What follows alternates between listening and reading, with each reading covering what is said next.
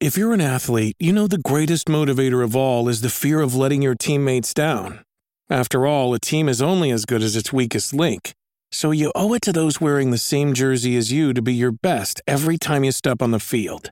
That's why there's no vape in team. When you vape, you can expose your lungs to toxic chemicals that can damage your lungs. If you're a step behind, the team's a step behind. Brought to you by The Real Cost and the FDA.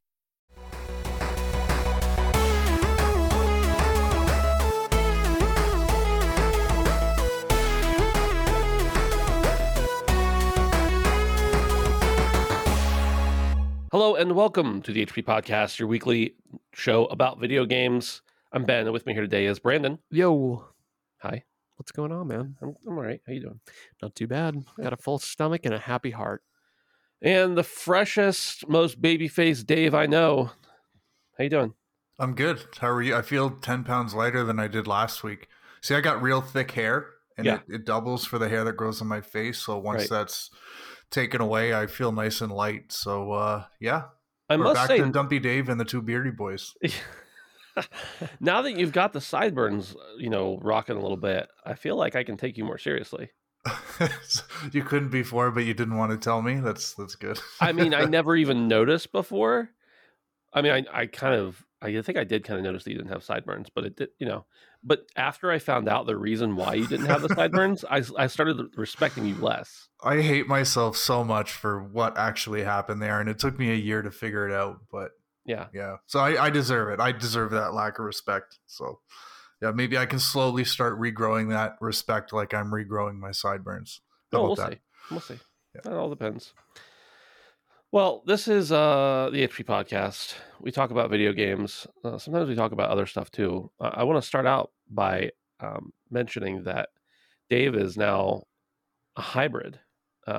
He is no longer just one thing. He is two things, and that is a stay-at-home worker and an in-the-office worker. And I want to hear, do you have like one good story about being back in the office for the first time in a long time? No, I never have good stories about anything, as you could probably tell by now. But like I mentioned last week, I've been working with a lot of people since like November. Like that's when I started this job I'm at now. And I just started meeting these people in person last week. So like I know what they look like, I know what they sound like, but I've never actually been able to gauge how tall these people are. Like you don't know if they even have legs at all. Exactly. And so everybody has legs so far. So that's there's that. So far. But yeah, I've been way off on the height for a couple of people. And all you're seeing is just like obviously, their head and their neck and their shoulders. And I don't know how you judge height from that, but yeah, there's some people who like are a hell of a lot shorter than I thought, and some people who are a lot taller, and some people who are wider than I thought. And yeah, I don't know. There's just it's a weird thing to sort of meet somebody in person that you've like spent so much time looking at, but not actually like being in front of. Right. So that's kind of wild. I know this one dude that if you only saw his face and shoulders, he looks like he's a fairly normal size, like a regular dude. But like as you go further down his body, he just becomes more of a cartoon character. And it's like like the face and shoulders of like a normal sized person, and then the waist of a really skinny person, and the ass of an elephant. It's weird. It's just strange. Wow. You can never tell with ass. But I know when I met you guys, like Brandon and Phil specifically were a lot taller than I thought you guys were going to be. Like I never thought you guys were like short or anything, but I don't know. It's just like when I got you two in front of me, I was like, okay, I didn't expect them to be that tall. So yeah, you can never tell. How tall did you think I was? You were about what I thought you were. You're just a little bit shorter than me. I was gonna say because I'm the same. Like Brandon and Phil are both shorter than me, so I didn't know how you felt about me. Yeah, and you were like I kind of pegged you exactly what you were. So yeah. Mm-hmm. Mm-hmm. What do you think about all that, Brandon? I don't know. How do you feel about Dave being classist with That's okay, dude. Heightist. Honestly, mad respect for all the short kings out there. I'm coming in at nearly 6 foot tall, and so I can't empathize. But props to the short kings. They don't get enough. They don't get enough love. Yeah. Because nobody can see them. It's true. That's oh man. That's it. They hiding. That's rough. That's rough. All right, I suppose it's probably time to talk about some video games. I know it's something that we don't normally do on this show, but I guess we'll go ahead and go for it. The first thing, this is news today, so we'll start off with it, I guess, is that there is a new Tomb Raider game has been announced. The Tomb Raider account tweeted today that Crystal Dynamics is incredibly excited about the future of Unreal and how it will take our storytelling to the next level. That's why we're proud to announce that our next Tomb Raider game is being built on Unreal Engine 5. So that's the first part. The next part is the fact that, well, just that there's a new Tomb Raider game coming in general. Kind of wild, kind of crazy that feels like we had a bunch all in a row. Then we took a few years off and now we're getting another one.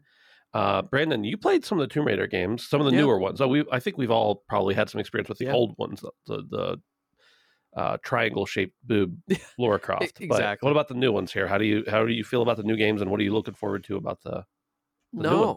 It's been they've been really good. I haven't played all of them. I've actually post beating the Uncharted series. They kind of feel like they fall in the same vein sometimes, for better or worse.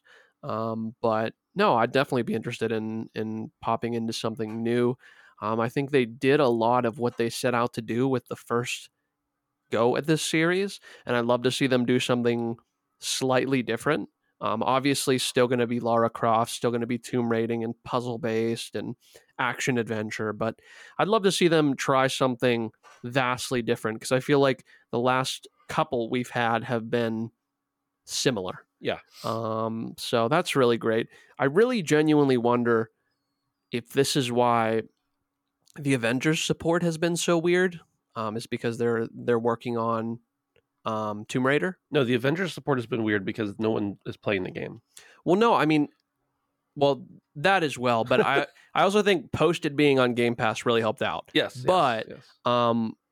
It's really weird to the people that have played it. They haven't even put out a roadmap for this year at all, and it's the end of the first quarter.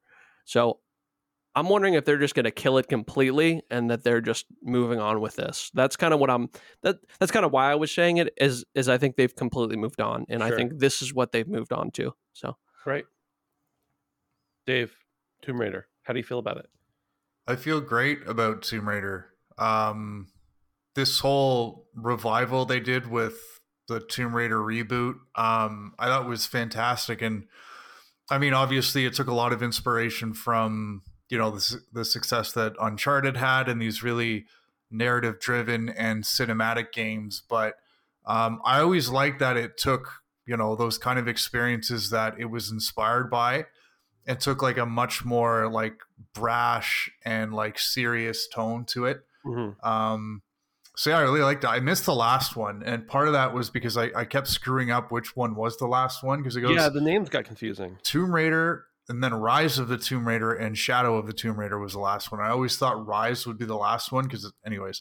So yeah, no, I'm excited to hear about this, but Brandon brings up a good point is if they just come out with another sort of sequel to Shadow of the Tomb Raider, I don't know if it's really going to hit. So it's kind of interesting to think about what they're going to need to do to sort of evolve this franchise. Because, I really don't think they need another reboot. I think this formula is working really well, but you do need something to breathe some air into it. I do recall, just like I remember from seeing some of the reviews from Shadow of the Tomb Raider that they introduced like side quests and stuff. So there was like a little hub area, and you can do some stuff that was off the main critical path. So maybe something more along those lines. Maybe they go for like a semi-open world or something like that. Or so either way, it's going to be interesting to see how they continue to breathe a little bit of new life into this franchise.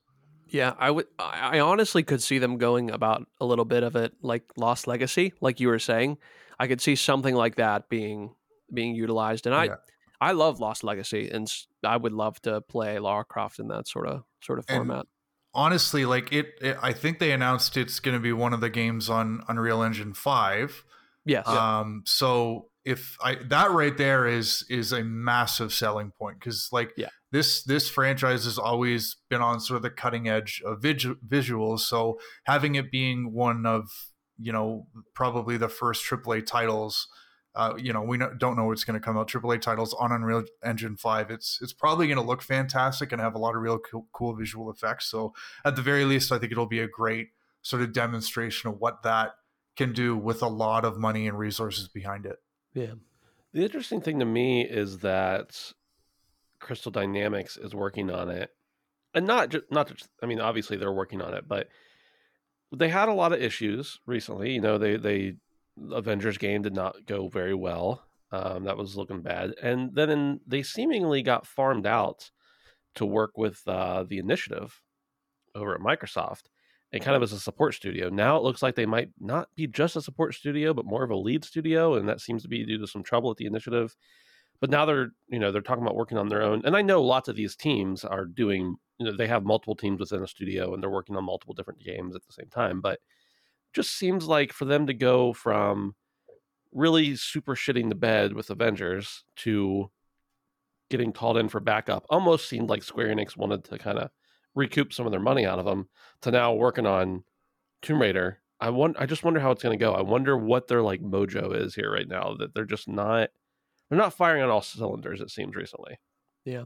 I don't know. And honestly, I feel like they were honing their craft throughout the last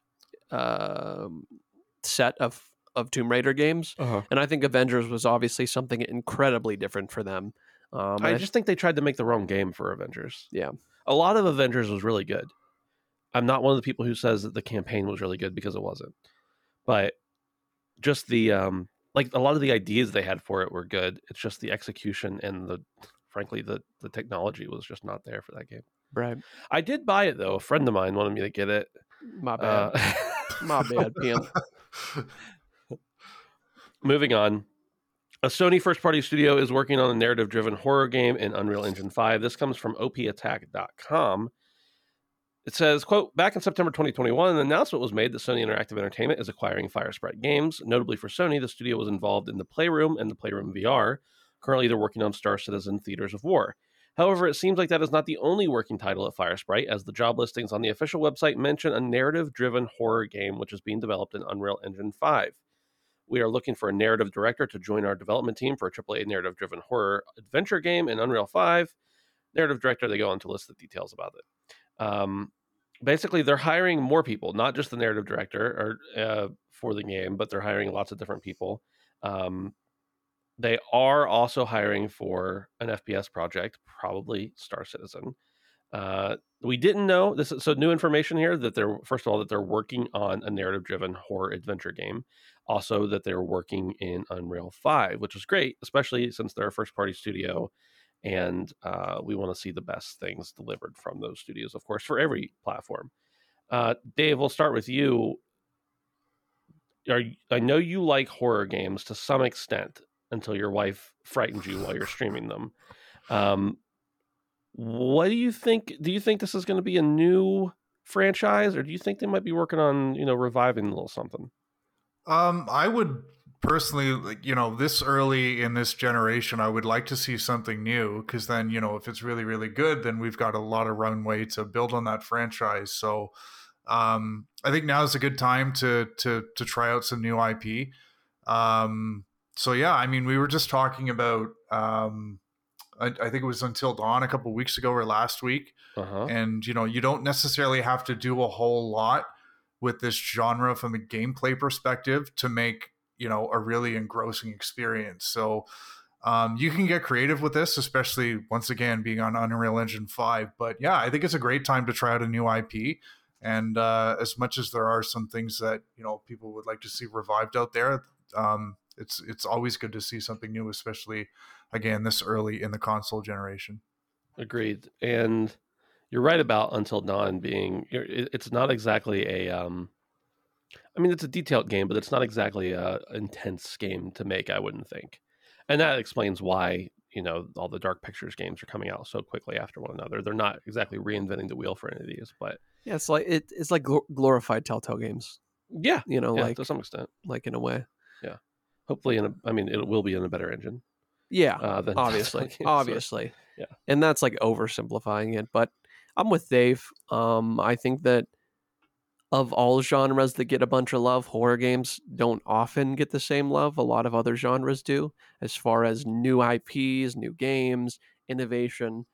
So I would love to see something new from them, especially a horror game. For sure. Yeah, it was a little. I think a lot of people were confused when Sony bought Firesprite last year, but I mean they've done good work in the past, and we have to assume that Sony knows more about what they're working on than we know about as the public. So we'll see. I always love I'm not somebody who is like, oh, first party game, let's go, it's going to be great. But I know that the first party games usually have more money pumped into them and utilize the features of the platforms better. And that's why I get excited for first party games. I don't care which party it is, but if it's somebody you own and you make a console, you have to assume that those games are going to be some of the best feature sets on those consoles. And I buy a new console because it has new stuff. I don't necessarily just want the same old. So exciting anytime we find out somebody's working on a new game, for sure. Okay, remember a couple years ago, or I don't even know when it was at this point, Epic got in a bunch of trouble because they had just been, I don't really just want to say a bunch of trouble. They were coming under fire because people who had made these dance moves were suing the shit out of them for them basically ripping them into Fortnite and monetizing them. And people were suing for lots of money. And I think they settled with a few people, maybe even perhaps. Well, this comes by way of gamesindustry.biz says YouTube Kyle, man, I can't even say this name right. YouTuber Kyle Hanagami claims company repurposed one of his copyrighted choreographies. He's filed a lawsuit against Epic Games over alleged unauthorized use of a dance move in Fortnite. He claims that its complicated dance emote in the game copies one of his own choreographed moves, which he holds the copyright for. Now, first of all, I'll continue reading and then I'll say this. His suit asked for a court order to stop the emote from appearing in Fortnite and also to seek legal fees and unspecified compensatory damages. Epic has filed similar lawsuits in the past over... Epic has faced similar lawsuits in the past over alleged stolen dance moves. Rapper 2 Millie, Instagram influencer Backpack Kid, and actor Alfonso Ribeiro were among the individuals to file lawsuits accusing the Fortnite maker of repurposing dance moves in 2018. In 2019, all of the above suits were dismissed as the three people in question did not hold the rights to the dances that Fortnite had allegedly copied. Okay, so I was wrong about the settlements part. Since Hanagami actually holds the copyright to the dance moves, which is a weird thing to do, he may have a little bit more to go. So what I was going to say earlier is, how lame do you have to be to copyright a dance? Well, I need to know what the process is for, what does that form look like? It's so, how do you copyright movement? Yeah. I don't know. I mean, I would agree with you. I don't really understand that either. Now, Brandon, what are you going to do when they remove your favorite emote from the game and you've already paid money for it? I mean, that's happened before. Yeah. And honestly, I mean, I think people just took the L. Yeah. Things have been removed from the game before and people just deal with it. And I mean, it's not the majority of players. I don't know. I feel like this is old hat at this point. I mean, people have tried it before, and he might have some grounds if he has it literally copyrighted. Yeah. But whenever he gets a $1 million, I don't know. To be honest with you, Epic can just pay the fuck off whoever they want. They could probably pay off most of the governments in the fucking world with how much money they have. So I don't know. I think that it's something that they've done before, and that I'm sure they have many, many people behind the scenes that deal with this exactly. Dave, what do you think about the fact that this guy's lawsuit does not even ask for compensation? It just asks them to literally just stop the emote from appearing in the game. He is asking for money to cover the legal fees. Okay, it does say unspecified compensatory damages. I don't really know how much that's going to be, but he's not asking please pay me for the use of this in the game. It doesn't seem like. They just want to take him down. That's it. Yeah, that's what he says. That's really weird. And I'm wondering, just because that damage figure is not specified, if it's not still substantial, but just for some strategy in the lawsuit. They decided not to say, because maybe if they don't say it right off the bat, then Epic doesn't need to go public with how much they have to actually settled for. But True. I mean, Brendan makes a good point, because as you were reading this, I was thinking, how could Epic makes this mistake a second time? It sounds so ridiculous to think that you have to go and check if somebody's copyrighted this weird movement, but maybe they just don't care, and they're they've breathed new life into their game with the no builds mode in Fortnite. So maybe they just don't care, and they say take the money, take the settlement. It's not a big deal. It's more worth it for us to keep this in the game, or have it in the game for at least some period of time, than to go to the due diligence of checking copyright and stuff like that. So now the one thing about this is, if this guy legitimately thinks they have essentially stolen or ripped off his dance that he has copyrighted, you do I think it's copyrights as well, but I think trademarks too. You have to defend your copyright. So if you feel like someone's so it's actually kind of expensive to do this, but if you feel like somebody is encroaching upon your copyright, you are obligated to defend it. And if you don't defend it, and there is somebody comes up against you, and there is proof that you haven't defended it in the past, you can lose that copyright. So maybe he's just covering his bases, because like, if this guy cares enough to get a dance move choreographed, and or if he cares enough to get a choreographed dance move copyrighted, he must want to keep it. And it probably was. I know the copyright process can be expensive, but I don't know what kind of loser choreographs a dance first, or copyrights a dance first of all. But maybe this is a thing that he is, being compelled to do just so he can keep the copyright. Yeah. Well, I wonder if the copyright item that you have to defend is a dance move, is there like a dance off somewhere? Is like a save the last dance sort of last scene kind of thing? Like Who Did It Better, the Fortnite character, or Hanagami? I also, didn't you say he had something to do? I don't even know what it is, but they had something to do with YouTube or something. Didn't you say that? He's a YouTuber. Is this PR? Probably.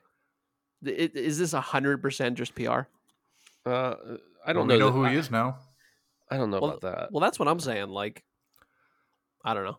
Some random guy on YouTube has a copyrighted move. It's just like, okay, let me look him up real quick. I don't know. Let me look him up real quick. We're gonna find out who this guy is and what kind of channel he has. I'm just curious, just because I don't know much about the dance world, but I didn't even. And after giving it more thought, I guess it seems outlandish to copyright a dance move, but I'm thinking of something like MC Hammer shuffling with the parachute pants or something. I don't know, something more iconic than some random person on YouTube, and I could maybe see its justification in there. But at the same time, I'm also just like, I don't know. Copyright laws are weird, man. I don't know. I okay, we might need to resend, or specifically, I might need to resend the loser comment. It's Kyle Hanagami. His YouTube page says, "Hey guys, my name is Kyle, and I'm a choreographer from Los Angeles. I've choreographed for some of the biggest stars and TV shows in the world, but my favorite thing to do is make dance videos for you." His channel, as of right now, has 859 million views. Jesus Christ. He has 4.54 million subscribers, and I'll tell you what, he's got a lot of choreography. Like, this is his life. So you know what? For him to copyright a dance move when it's literally his income, like his job, okay, it makes a little more sense now. Right. But, well, my guess is that whoever found this dance move probably saw someone else doing it who had learned it from Hanagami and took it from there, not knowing that it was from another source. That's my guess. Detached from the original source. Yeah. Wow. I feel like I've kind of flipped the entire way around on this now that I've gotten like way more context. I probably should have looked it up, but like, I guess he has a case, but I don't know. It is also weird to me, and I feel like he probably will just receive a settlement check. I still stand by that. Yeah. Now, here's the other thing. I don't know anything about what I'm saying here. I haven't watched any of these videos. As we've just found out, I did very minimal research on this subject before I started talking about it. All of his, not all, but a lot of his videos are like, it's him doing dances and showing people how to do dances to other people's music. So he's got like, Billie Eilish songs on here, Ed Sheeran songs, Coldplay, BTS, Adele, stuff from Encanto, Justin Bieber. Is he even able to monetize these? I don't know. I'm just talking out of my ass here because I didn't listen to it. Maybe they're covers and it's fine, but I don't know how this guy's making money. But either way, it seems he does have a legitimate reason to copyright a dance move. Okay, Billie Irish. Billie Irish. I'm the bad guy. All right. Moving on. According to there's a very loud vehicle revving its engine outside. I know, dude. Someone's street racing out there. Yeah.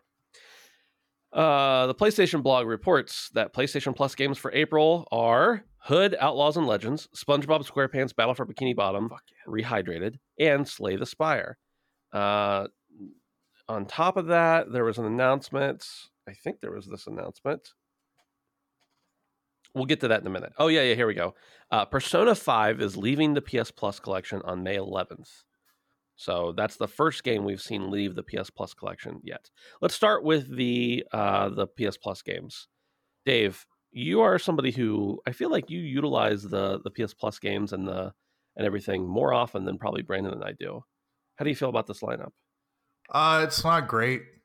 And I mean, it's all subjective. It's just, there's nothing that really hits for me. And I'm not the kind of guy who just, I won't add every single PlayStation Plus game to my downloads list, which I really should because I've been burned on it before. But yeah, there's nothing here aside from Slay the Spire because it's such a different game than I normally kind of play. That might be one I check out, but I kind of was expecting more. I thought, following up from the PlayStation Plus revamp announcement from last week, that maybe they would keep the iron in the fire a little bit and have a really good lineup for this month just to get people on board that maybe aren't already there, but that wasn't the case this month. So yeah, it's definitely a little bit underwhelming for me. My guess would be that they're saving some of those big ones for when they actually roll out the service. Could be, but there's plenty of other big games that they could have stuck in there just to, I don't know, because they seem to have banger months and then it's filled with 3 or 4 months of just, it's like the menu of a Scottish restaurant, just not good. So yeah. Brandon, how are you feeling about the lineup? Hood, Battle for Bikini Bottom, and Slay the Spire. Honestly, I'm actually kind of interested in Hood. Yeah. We had talked about that before on the show, and I think hadn't you played that, Ben? I sure did. Played a good bit of it actually. Yeah, and I'm actually really interested in that. I wanted to check it out when it first came out. Never really got the chance. I heard you guys talk about it, but always interested in fun cooperative experiences, and that seems to be just that. Yeah, check it out. It's like a 4-player. It's like a 4-player co-op online mode. Yeah, well, it's a full co-op PvE mode. Gotcha. And there is another mode that is PvPvE. So basically 2 teams start out on opposite sides of the map and have to do the same thing you would do in the PvE mode, but you have another team to contend against. Okay. Yeah. And it's been a while since I remember you guys talking about it, but I remember at the time it's been a while since it came out, being interested in it. So I'm definitely looking forward to that. I remember playing SpongeBob games as a child. And so honestly, I wouldn't say I'm excited or even interested in playing the game, but I will try it. Yeah. I will 100% try this SpongeBob game just out of like morbid curiosity. Well, did you play Battle for Bikini Bottom? Because this is just a remake of it. Oh, shit. I didn't even know. No, I thought it was a brand new game, but no. I don't think. I think it was a PS2 one. So maybe it was, but I'd actually have to look into that. But didn't Phil review this? Yes. I think it might have been like his last review. I think so. What a way to go out. Yeah. Before he died. But the other one I don't really know much about, but I definitely think Hood is gonna be the headliner there for me. I'll agree with Dave. It's not the strongest lineup, but it's free in quotes. Right. So I played a good bit of Hood, as Brandon mentioned. I played it on PC right when it came out. I think I played with my buddy Justin and then with Dustin and our friend Jimmy. And the 4 of us played a couple nights and had a lot of fun with it. And then Justin and I played a little bit more after that. it was fun. It had a lot of technical problems, which I think most of those they've worked out. And then the company that makes this recently just got bought by Tencent. So, Oh wow! I just had Why to did you preface? I had to with throw that? that in there. Why didn't you preface? I'm I'm not excited. I'm not that. No, I'm just kidding. Slay the Spire, Dave, you mentioned might be of interest to you. I would highly recommend it, even if just for like a one session, because it's basically a card deck building game, and I thought it was a lot of fun. It's also, no, this is totally on the other system, the other side of the aisle, but this is one of the few games I have played on cloud gaming on Xbox. I don't know if it's still available. I think it is, but it's on Game Pass, and you can play it with cloud because it's turn based and there's no latency issues. Well, there are latency issues, but they don't affect the actual gameplay. So that's where I played the majority of it. Like while I was at my cousin's house, just like up at 3 a.m. while everybody else was asleep, and I was like, "What do I do? Oh, I'll play Slay the Spire on my phone." So I thought it was really fun, and probably put, I don't know, half a dozen hours into it or something. But I'd like to get back to it, and maybe it being on PlayStation will be, and having access to it is a good reason to do that. I don't know. Yeah, you obviously recommended SteamWorld Quest pretty highly, and Yes. it's this is a game I always thought was similar. It's a card game, obviously, so Right. it's got those similarities. But yeah, whenever I saw it, I kind of thought about that game because you recommended that. I really, really like that game. So I think this being free is one that'll be easy for me to check out. You really like SteamWorld Quest? I did, yeah. Yeah. I really like that game. I'll tell you what, SteamWorld Quest, I was thinking the other day about going back and playing it again. I play a lot of these card games and hate most of them. And that's one that just like I loved everything about. So Yeah. if anybody's listening that hasn't played it, it's got to be cheap now. Go back and play that game. It's a good game. Hi, I'm Daniel, founder of Pretty Litter. Did you know cats tend to hide symptoms of sickness and pain? I learned this the hard way after losing my cat, Gingy. So I created Pretty Litter, a health monitoring litter that helps detect early signs of illness by changing colors, saving you money and potentially your cat's life. Pretty Litter is veterinarian developed, and it's the easiest way to keep tabs on your fur baby's health right at home. Go to prettylitter.com and use code SPOTIFY for 20% off your first order and a free cat toy. Terms and conditions apply. See site for details. This episode is brought to you by Reese's Peanut Butter Cups. In breaking news, leading scientists worldwide are conducting experiments to determine if Reese's Peanut Butter Cups are the perfect combination of peanut butter and chocolate. However, it appears the study was inconclusive, as the scientists couldn't help but eat all the Reese's. Because when you want something sweet, you can't do better than Reese's. Find Reese's now at a store near you. Okay. Moving on.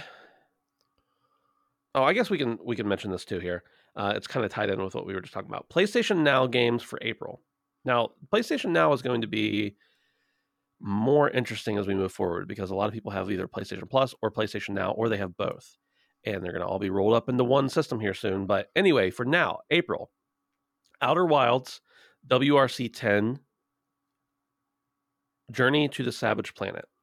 I don't know that anybody has anything to say about these necessarily, except for Outer Wilds and everything. But what do you guys think of this lineup? Even though none of us use PlayStation Now, it's still nice to see good games get added to them. Yeah. Occasionally. Wait, what? The Outer Wilds or the Outer Worlds? It's the Outer Wild. It's just Outer Wilds. It's not the Outer Wilds. I said it wrong. Which fucking one is that? I always That's get these the one two. that was not like the Space Fallout. It was the other one. Oh, God, I always get those two confused. Like literally all the time. Well, there is still space stuff. But it's not Space Fallout. But it's not Space Fallout. It's not funny Space Fallout. Yeah. Also, Werewolf the Apocalypse, Earthblood is joining the lineup starting today, actually, as we record this. Well, so I don't know. Outer Wilds, I played some of, somewhat enjoyed it, somewhat didn't. Don't really care about WRC. Journey to the Savage Planet, I played and reviewed, actually. I think I reviewed it pretty well. I remember liking it. It wasn't like, there were a lot of issues with it, but it was fun. And the humor in it was really good for about the first 2 hours. And after that, I was like, oh, okay, that's the same joke again. Very Borderlands to me in that respect, yeah. But a lot of people love that about Borderlands, so hey, maybe you'll love it. And I don't know anything about this Werewolf the Apocalypse game. I'm sorry. I failed you all. Well, PlayStation Now, I feel like a lot of people are going to be getting these games just because, you know, it made so much news last week with this pricing error / brilliant move by Sony to make PlayStation Now, I think it was like it was priced some way that you could stack it up for several years or several different whatever.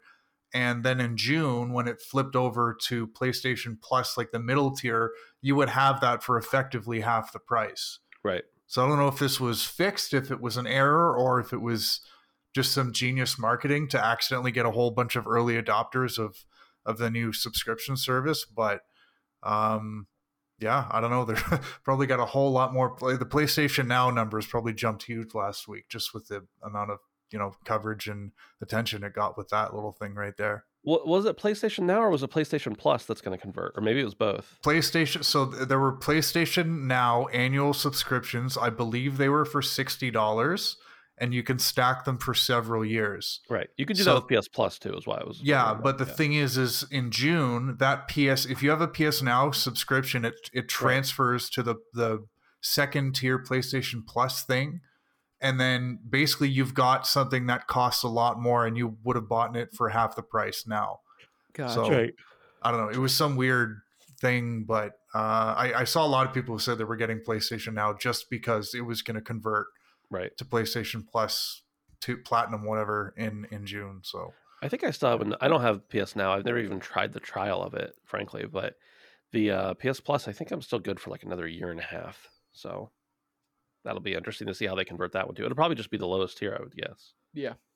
But yeah, I'm pretty sure that's the way it goes. Okay, so according to Jez Corden over at WindowsCentral.com, Microsoft is moving ahead with an Xbox Game Pass family plan. Quote, rejoice Xbox fans, for Microsoft is about to plug an annoying gap in its Xbox Game Pass service. Xbox Game Pass is Microsoft's all-you-can-eat. Well, we already know what Xbox Game Pass is. One glaring omission from Game Pass historically has been the lack of any sort of Xbox Game Pass family plan, which would let you share access to the service among a household. We've written about the needs for such plan before, especially since Nintendo offers a family plan for its online services, and platforms like Disney Plus and Netflix have had it for years now. So basically he's saying that he's heard about their desire to do this. There were a lot of details to work out with how royalties would go and everything like that. Now, I don't know that this necessarily applies to any of the three of us, but I know it's something that I have heard a lot of. For me, the way I use my Xbox Family Pass is my son just plays on my Xbox under a different account, and anything I download, he can play, and it's no problem. But do you guys utilize any of the other family plans, or do you intend to use the Game Pass family plan at all? I don't really understand. So, because I have Game Pass on my Series S here, and then I also have Game Pass tied to the Xbox One that's at my sister's house. So I don't know. I don't understand how a family plan works, I guess, and how that I think it's because technically you're not supposed to have probably it signed in at your sister's house. Oh. So you would then need to have like if it was like a multiple household. I'm imagining like kids, right? You got two different kids with Xboxes, and instead of buying them each individually Game Pass, you buy a family plan, and it's all one plan. Okay. So the way you have it right now, Dave, I think the max you can do with that is two consoles. Got it. And I'm a little hazy on this. I know better how the plan sharing works on or game sharing works on PlayStation. On Xbox, though, I'm pretty sure it works a similar way in that you can have your primary console, and specifically since you're talking about two different consoles, so you're talking about the Series S and the Xbox One, it might even work a little bit differently there. But traditionally, if you have two systems, one has to be the primary console and one has to be the secondary. Right. With what they're saying about this family plan is it'll allow access for 5 players for games across the entire library. And basically what it would be is it would be less cost per person using it, because right now if you want to actually have 5 different accounts using it, you would have to have multiple Game Pass subscriptions. Right. The other thing about it is that you won't have to do the whole sign in and sign out thing and download the game on somebody else's account. It'll just be part of the same account. Kind of like how with Netflix, how you can create different profiles and you have to pay higher sometimes depending on how many you want to run at the same time. But I think my Disney Plus account has 9 accounts on it. not because there's actually 9 people using it, but because my son thought it would be funny one day if he made an account for Grammy and an account for his cousin and an account for he just was making new accounts because he liked the avatars on them. And I was like, you really don't need to do that. But anyway, all that to say, I think a lot of people will have use for this because there are plenty of people who have multiple consoles in their same house. But I wonder how much abuse there will be. Like, let's say the 3 of us and 2 other buddies, Dustin and Phil, if he were still alive. Let's say the 5 of us wanted to split one of these. What would prevent us from doing that in this instance? I don't really know. I mean, what is ever preventing anybody from utilizing a family plan when not being an actual family?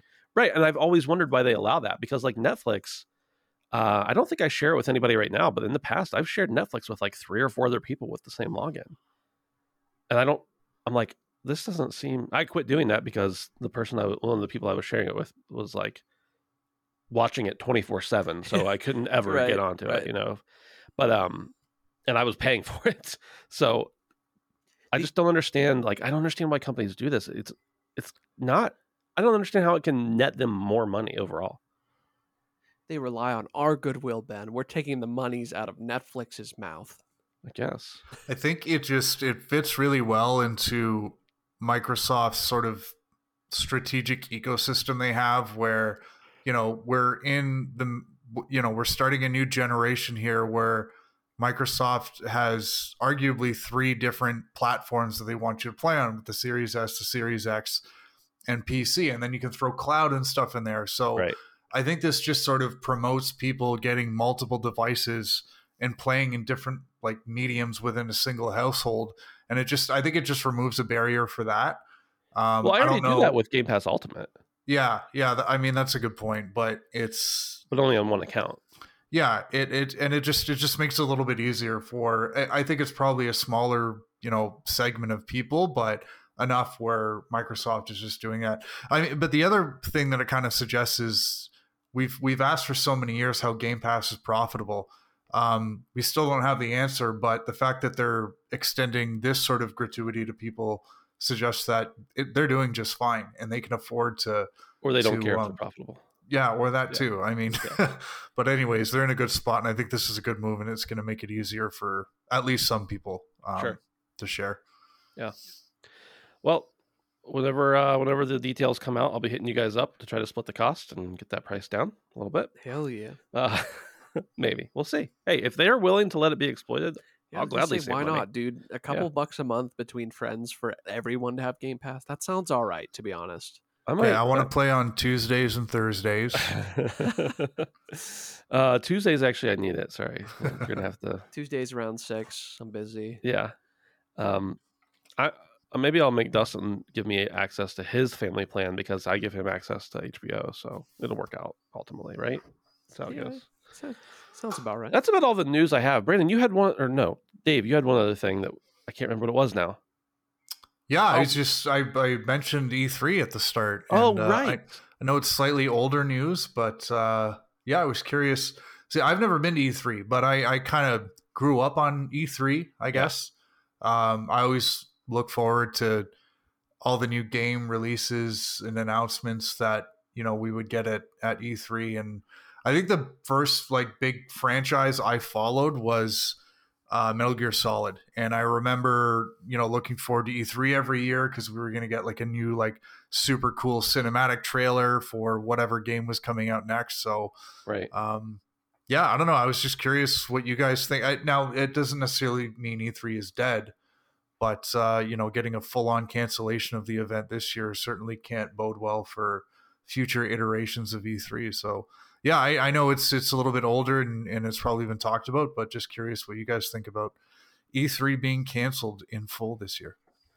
Yeah, I've been to E3 a couple times, and it was always my dream to go. As a matter of fact, in like 2011, I think it was, 2010, we got invited, outlet I was running at the time, we got invited and I couldn't go for some reason. And I always, like, I hated it so bad that I couldn't go. And then I thought, my opportunity is gone. I'll never get to go. And then finally I got to go. And we got accepted as Handsome Phantom, and it was amazing. And, like, it was really cool.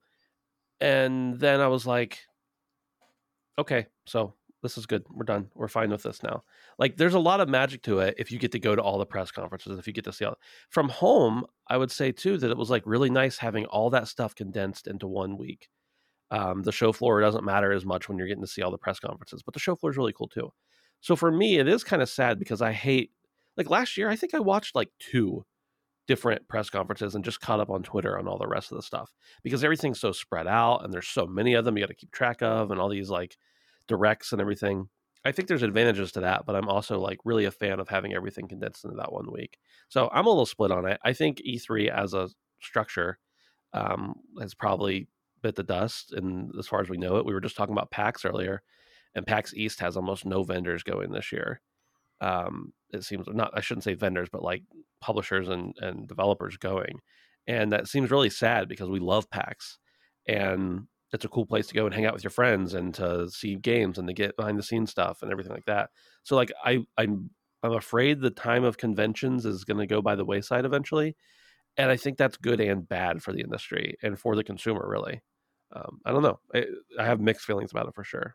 Brandon, what do you think? Yeah. How do you feel about it? I think honestly we've suspected something like this might happen for a couple years now. E3 has changed drastically over the past 5 or 6 years, I'd say. Yeah. And is definitely different than it used to be. I mean, obviously the world has changed a lot Sure. in that time frame as well. It's not just exclusive to the conference, but I knew something like this would happen at some point. I don't necessarily think that, like what Dave said, I don't necessarily think this is the death of E3, Right. but I think this is the death of definitely what we thought E3 was before. Right. I mean, to be honest with you guys, I just don't think E3 at some point was a place where all the things came together, but so many people have no need for that anymore. Right. They do their own thing. I mean, and how many studios do their own thing now? Right. Because they just don't need, they have their own platform. So why would they go through somebody else when they could just talk directly to their audience? I think, and maybe I sound like a hipster or something here, but I think the death of E3, or the eventual death of E3, the beginning of the death started when they really made it targeted more towards a consumer show than an industry show. And used to, like, E3 was all about getting the reporters there to talk about the games. There's a function of it that like the buyers for Walmart and Target and GameStop and everything would come to the show to check out the games and talk to the people and finagle deals to be able to carry those games and decide if they wanted to, and even figure out where they were going to be on the shelf and everything. And now that stuff happens months and months and months and months ahead of E3 ever even occurring. So by that point, all the people have their deals. So it was becoming more of an industry, like the industry people were the back burner, and it was more becoming a consumer facing show, which again, I think is good and bad for the industry. But yeah, it was becoming something different, and whether that was going to be good or bad in the long run, we don't know. But it is interesting because there were a couple meetings I had at E3 where I would go, like, you go back into this room off this hallway on this adjunct part of the building next to the kitchen where all the people are like rolling by the carts, and like they're like, okay, here's all the products we have coming out this year. I'm like, okay, why are you back here and not out front? Right. Like, you have these 18 peripherals that look awesome, but like nobody's ever going to see them to report on them unless you set up meetings with them. And even then, I don't know. It just was a little weird how like the main function of the show was moved to the back burner the way it used to be and everything. So I don't know. I'm sad about conventions in general not being a thing as much, but I don't know that it's bad overall for everybody. It might just be my nostalgia talking a little bit. Yeah. Yeah. Yeah, I mean, there was an article on GameIndustry.biz. It was an opinion piece, but I think it kind of echoed my sentiment pretty well, and it just kind of reminded me that like the thing that E3 provides really has nothing to do with E3. Right. And the fact that we have Summer Games Fest now and state of plays are happening all throughout the year, like we're still getting the stuff that for me anyways, and maybe for a lot of other consumers is what we want out of these shows, which is really cool announcements and stuff to get excited for. So I mean, that isn't going anywhere. I do regret not being able to go. But yeah, I mean, again, this isn't necessarily the end, and I don't know if I necessarily agree that these shows are going to slowly die off. I think there still is a place for them, but maybe the big ones, we're not going to see as many anymore. But yeah, it'll be interesting anyways.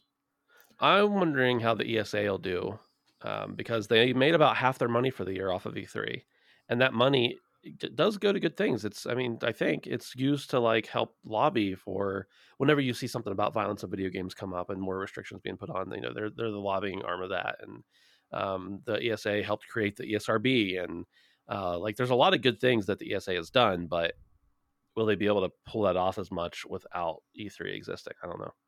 Kind of interesting. Let's talk about what games we've been playing. For me, I'll start off because mine's kind of lame. Not lame, but the same. I've been playing Elden Ring. I have a lot of more fun things to say about that, but most of it's the same as I said last week. Been playing Sea of Thieves, of course, and I've been playing a game called The Cycle Frontier. Did I talk about this last week? No, I don't think. No. It's currently in closed beta, and I think you can get a key by... I don't know if you can still get a key, but you can get a key by watching somebody play it on Twitch for a couple hours and get a drop. It's PvEVP. You go in, you gather resources, you have like a hub world. Basically, people have said it's like a combination of Tarkov and Fortnite. A lot of inventory management. Of course, you're competing against other people who are dropping in, and the servers last 6 hours, and you can drop in, and then you can extract at your extract point. It's fun. I'm I've not been having good luck with it with the people I've played. Part of the thing I don't like about it too much is the balancing seems a little off. If you've played a ton of it and you've been successful, you can get super high powered weapons and armor and everything, and you're on the same map as somebody who is playing for the first time ever. So there is kind of a curve there that I don't like. But the thing I like about it most is it's a closed beta. They did a closed beta before, or very, very limited beta actually before. At the end of that, they shut it off. They went back and worked on stuff for a few months. They came back with another part of the beta. They're going to shut it off and work on it for a few months. None of this early access. Maybe they'll do this eventually, but no early access bullshit. No, hey, pay $20 for the game and we'll see, if maybe you can stay in it for the rest of eternity or anything like that. At least not yet. And it seems like they're doing the beta the right way. So I like that about it. But that's about it. Not a whole lot to say other than that. Brandon, what about you? Well, honestly, I've really just been playing Horizon. Okay. I guess I don't really have a whole lot to say that's interesting. I feel like I finally got back into it. I felt like there was a part of me missing after completing Elden Ring. I think I've said this before, but I'm finally moving on a little bit, and I'm back into really enjoying Forbidden West. Nice. And that isn't a statement towards Forbidden West. It's a very good game. Right. And I'm enjoying it. But yeah, I'm just chugging along, man. I've been clearing map. Okay. So you haven't been progressing the story? Here and there, but I've also been like heavily prioritizing clearing map. For better or worse. Yeah. But honestly, that's it. I am looking forward to being done with this game. I'm enjoying the time I had, but I kind of want to do something else now. Are you gonna get the platinum? Yes. Nice. Yeah. If I'm gonna go through all this hassle to do most of the things in the game, I'm definitely gonna get the platinum. So, but after everyone talking about Ghostwire, I'll definitely be playing that next. Whether that be me picking it up myself or me just borrowing Dustin's copy, I am going to be playing this at some point. So whenever I finish Horizon, based off of the Discord and Dustin's thoughts, I'm definitely going to give it a go. Yeah, Ghostwire is my next one. My son's been playing. He bought Kirby and has been playing it. Dude, me too. Yeah, did you? Dude, holy fuck! I've been playing Kirby as well. The new Kirby's really good. I completely forgot about it. Yeah, even though it's on Nintendo. Yeah. Well, Dustin got it for me for my birthday. Oh, and nice. I've been playing it with Lauren. The co-op's actually really great. Dustin got me shit for my birthday. Damn. Yeah. If you're into co-op games, you don't get to play as Kirby as player 2. But you get to play as one of the little Waddle Dees. Yeah. It's pretty cool. Cool. I would check it out. But definitely. I mean, I'm going to check it out after my son's done playing it. Dude, play it with him. That's what I'm saying. Well, I will. Oh. But I want to also play it myself. Sure. Also, I want to play the Skywalker Saga, the new Lego game. Yeah, that actually looks heat. I've been seeing I don't know if I saw a video of it or like a GIF or on Reddit or something. Yeah. But I saw like Dark Souls ass rolling. Like someone was playing Yoda and it was almost like a Dark Souls boss. They're like, what a fucking game did I buy? Yeah. I don't even know if it's out yet, but it's out today. I swear I saw something online, but yeah. I want to buy it, but I know that by the time I can play it, the price will drop so far. I guarantee as soon as I buy it, it's going down $20. Yeah, so I'll wait. It's like 45 next week. Yeah. Dave, what about you? What have you been playing? Nothing special, not much new. Just been playing more Elden Ring. Slowly making my way through it. I'm looking forward to being done, not because I'm not having a good time or anything, but I put so little time into Gran Turismo, but I can't bring myself to play Gran Turismo when I could be making progress in Elden Ring. Yeah. So yeah, there's a lot to do in that game, and even if you're gonna try and it's so hard to critical path and beeline it because like you're just gonna be under leveled and have a bad time. So yeah. But I did play MLB The Show 22 today on Game Pass. That just came out today. Right. It's day one on Game Pass. So yep. It's kind of nice having those yearly sports games come on Game Pass because, you know, you want to play the latest version, but there's such like iterative additions to the franchise where it's just like you can't bring yourself to pay full price. Right. And yeah, playing this today, they've done little things here and that. Definitely runs smoother. I'm playing on a Series S, and I did notice with the Show 21, the load times were a little bit disappointing, and maybe there just wasn't a whole lot of optimization there for the Series S.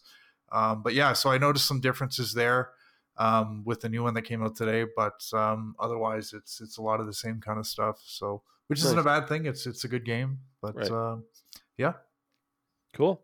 I played a little bit of last year's and enjoyed it, but it was very much I'm going to play like 45 minutes of this now, and then in a week I'll play another 45 minutes, and in a week I'll play, and I just eventually was like, okay, I think I'm good. I've gotten the experience. Yeah.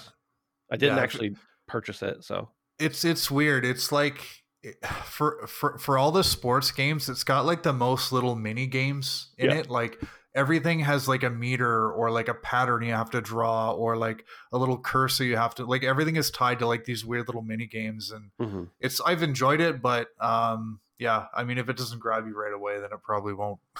Right. I've played the show games in the past, but I just never have stuck with any of them. Yeah. Maybe it's because it's baseball, and I never stick with baseball either. Even once I get into it, I'm like, okay, I'm done now. Yeah. Like what really got me into it was, I think I mentioned this before, but me and a couple buddies started a custom league.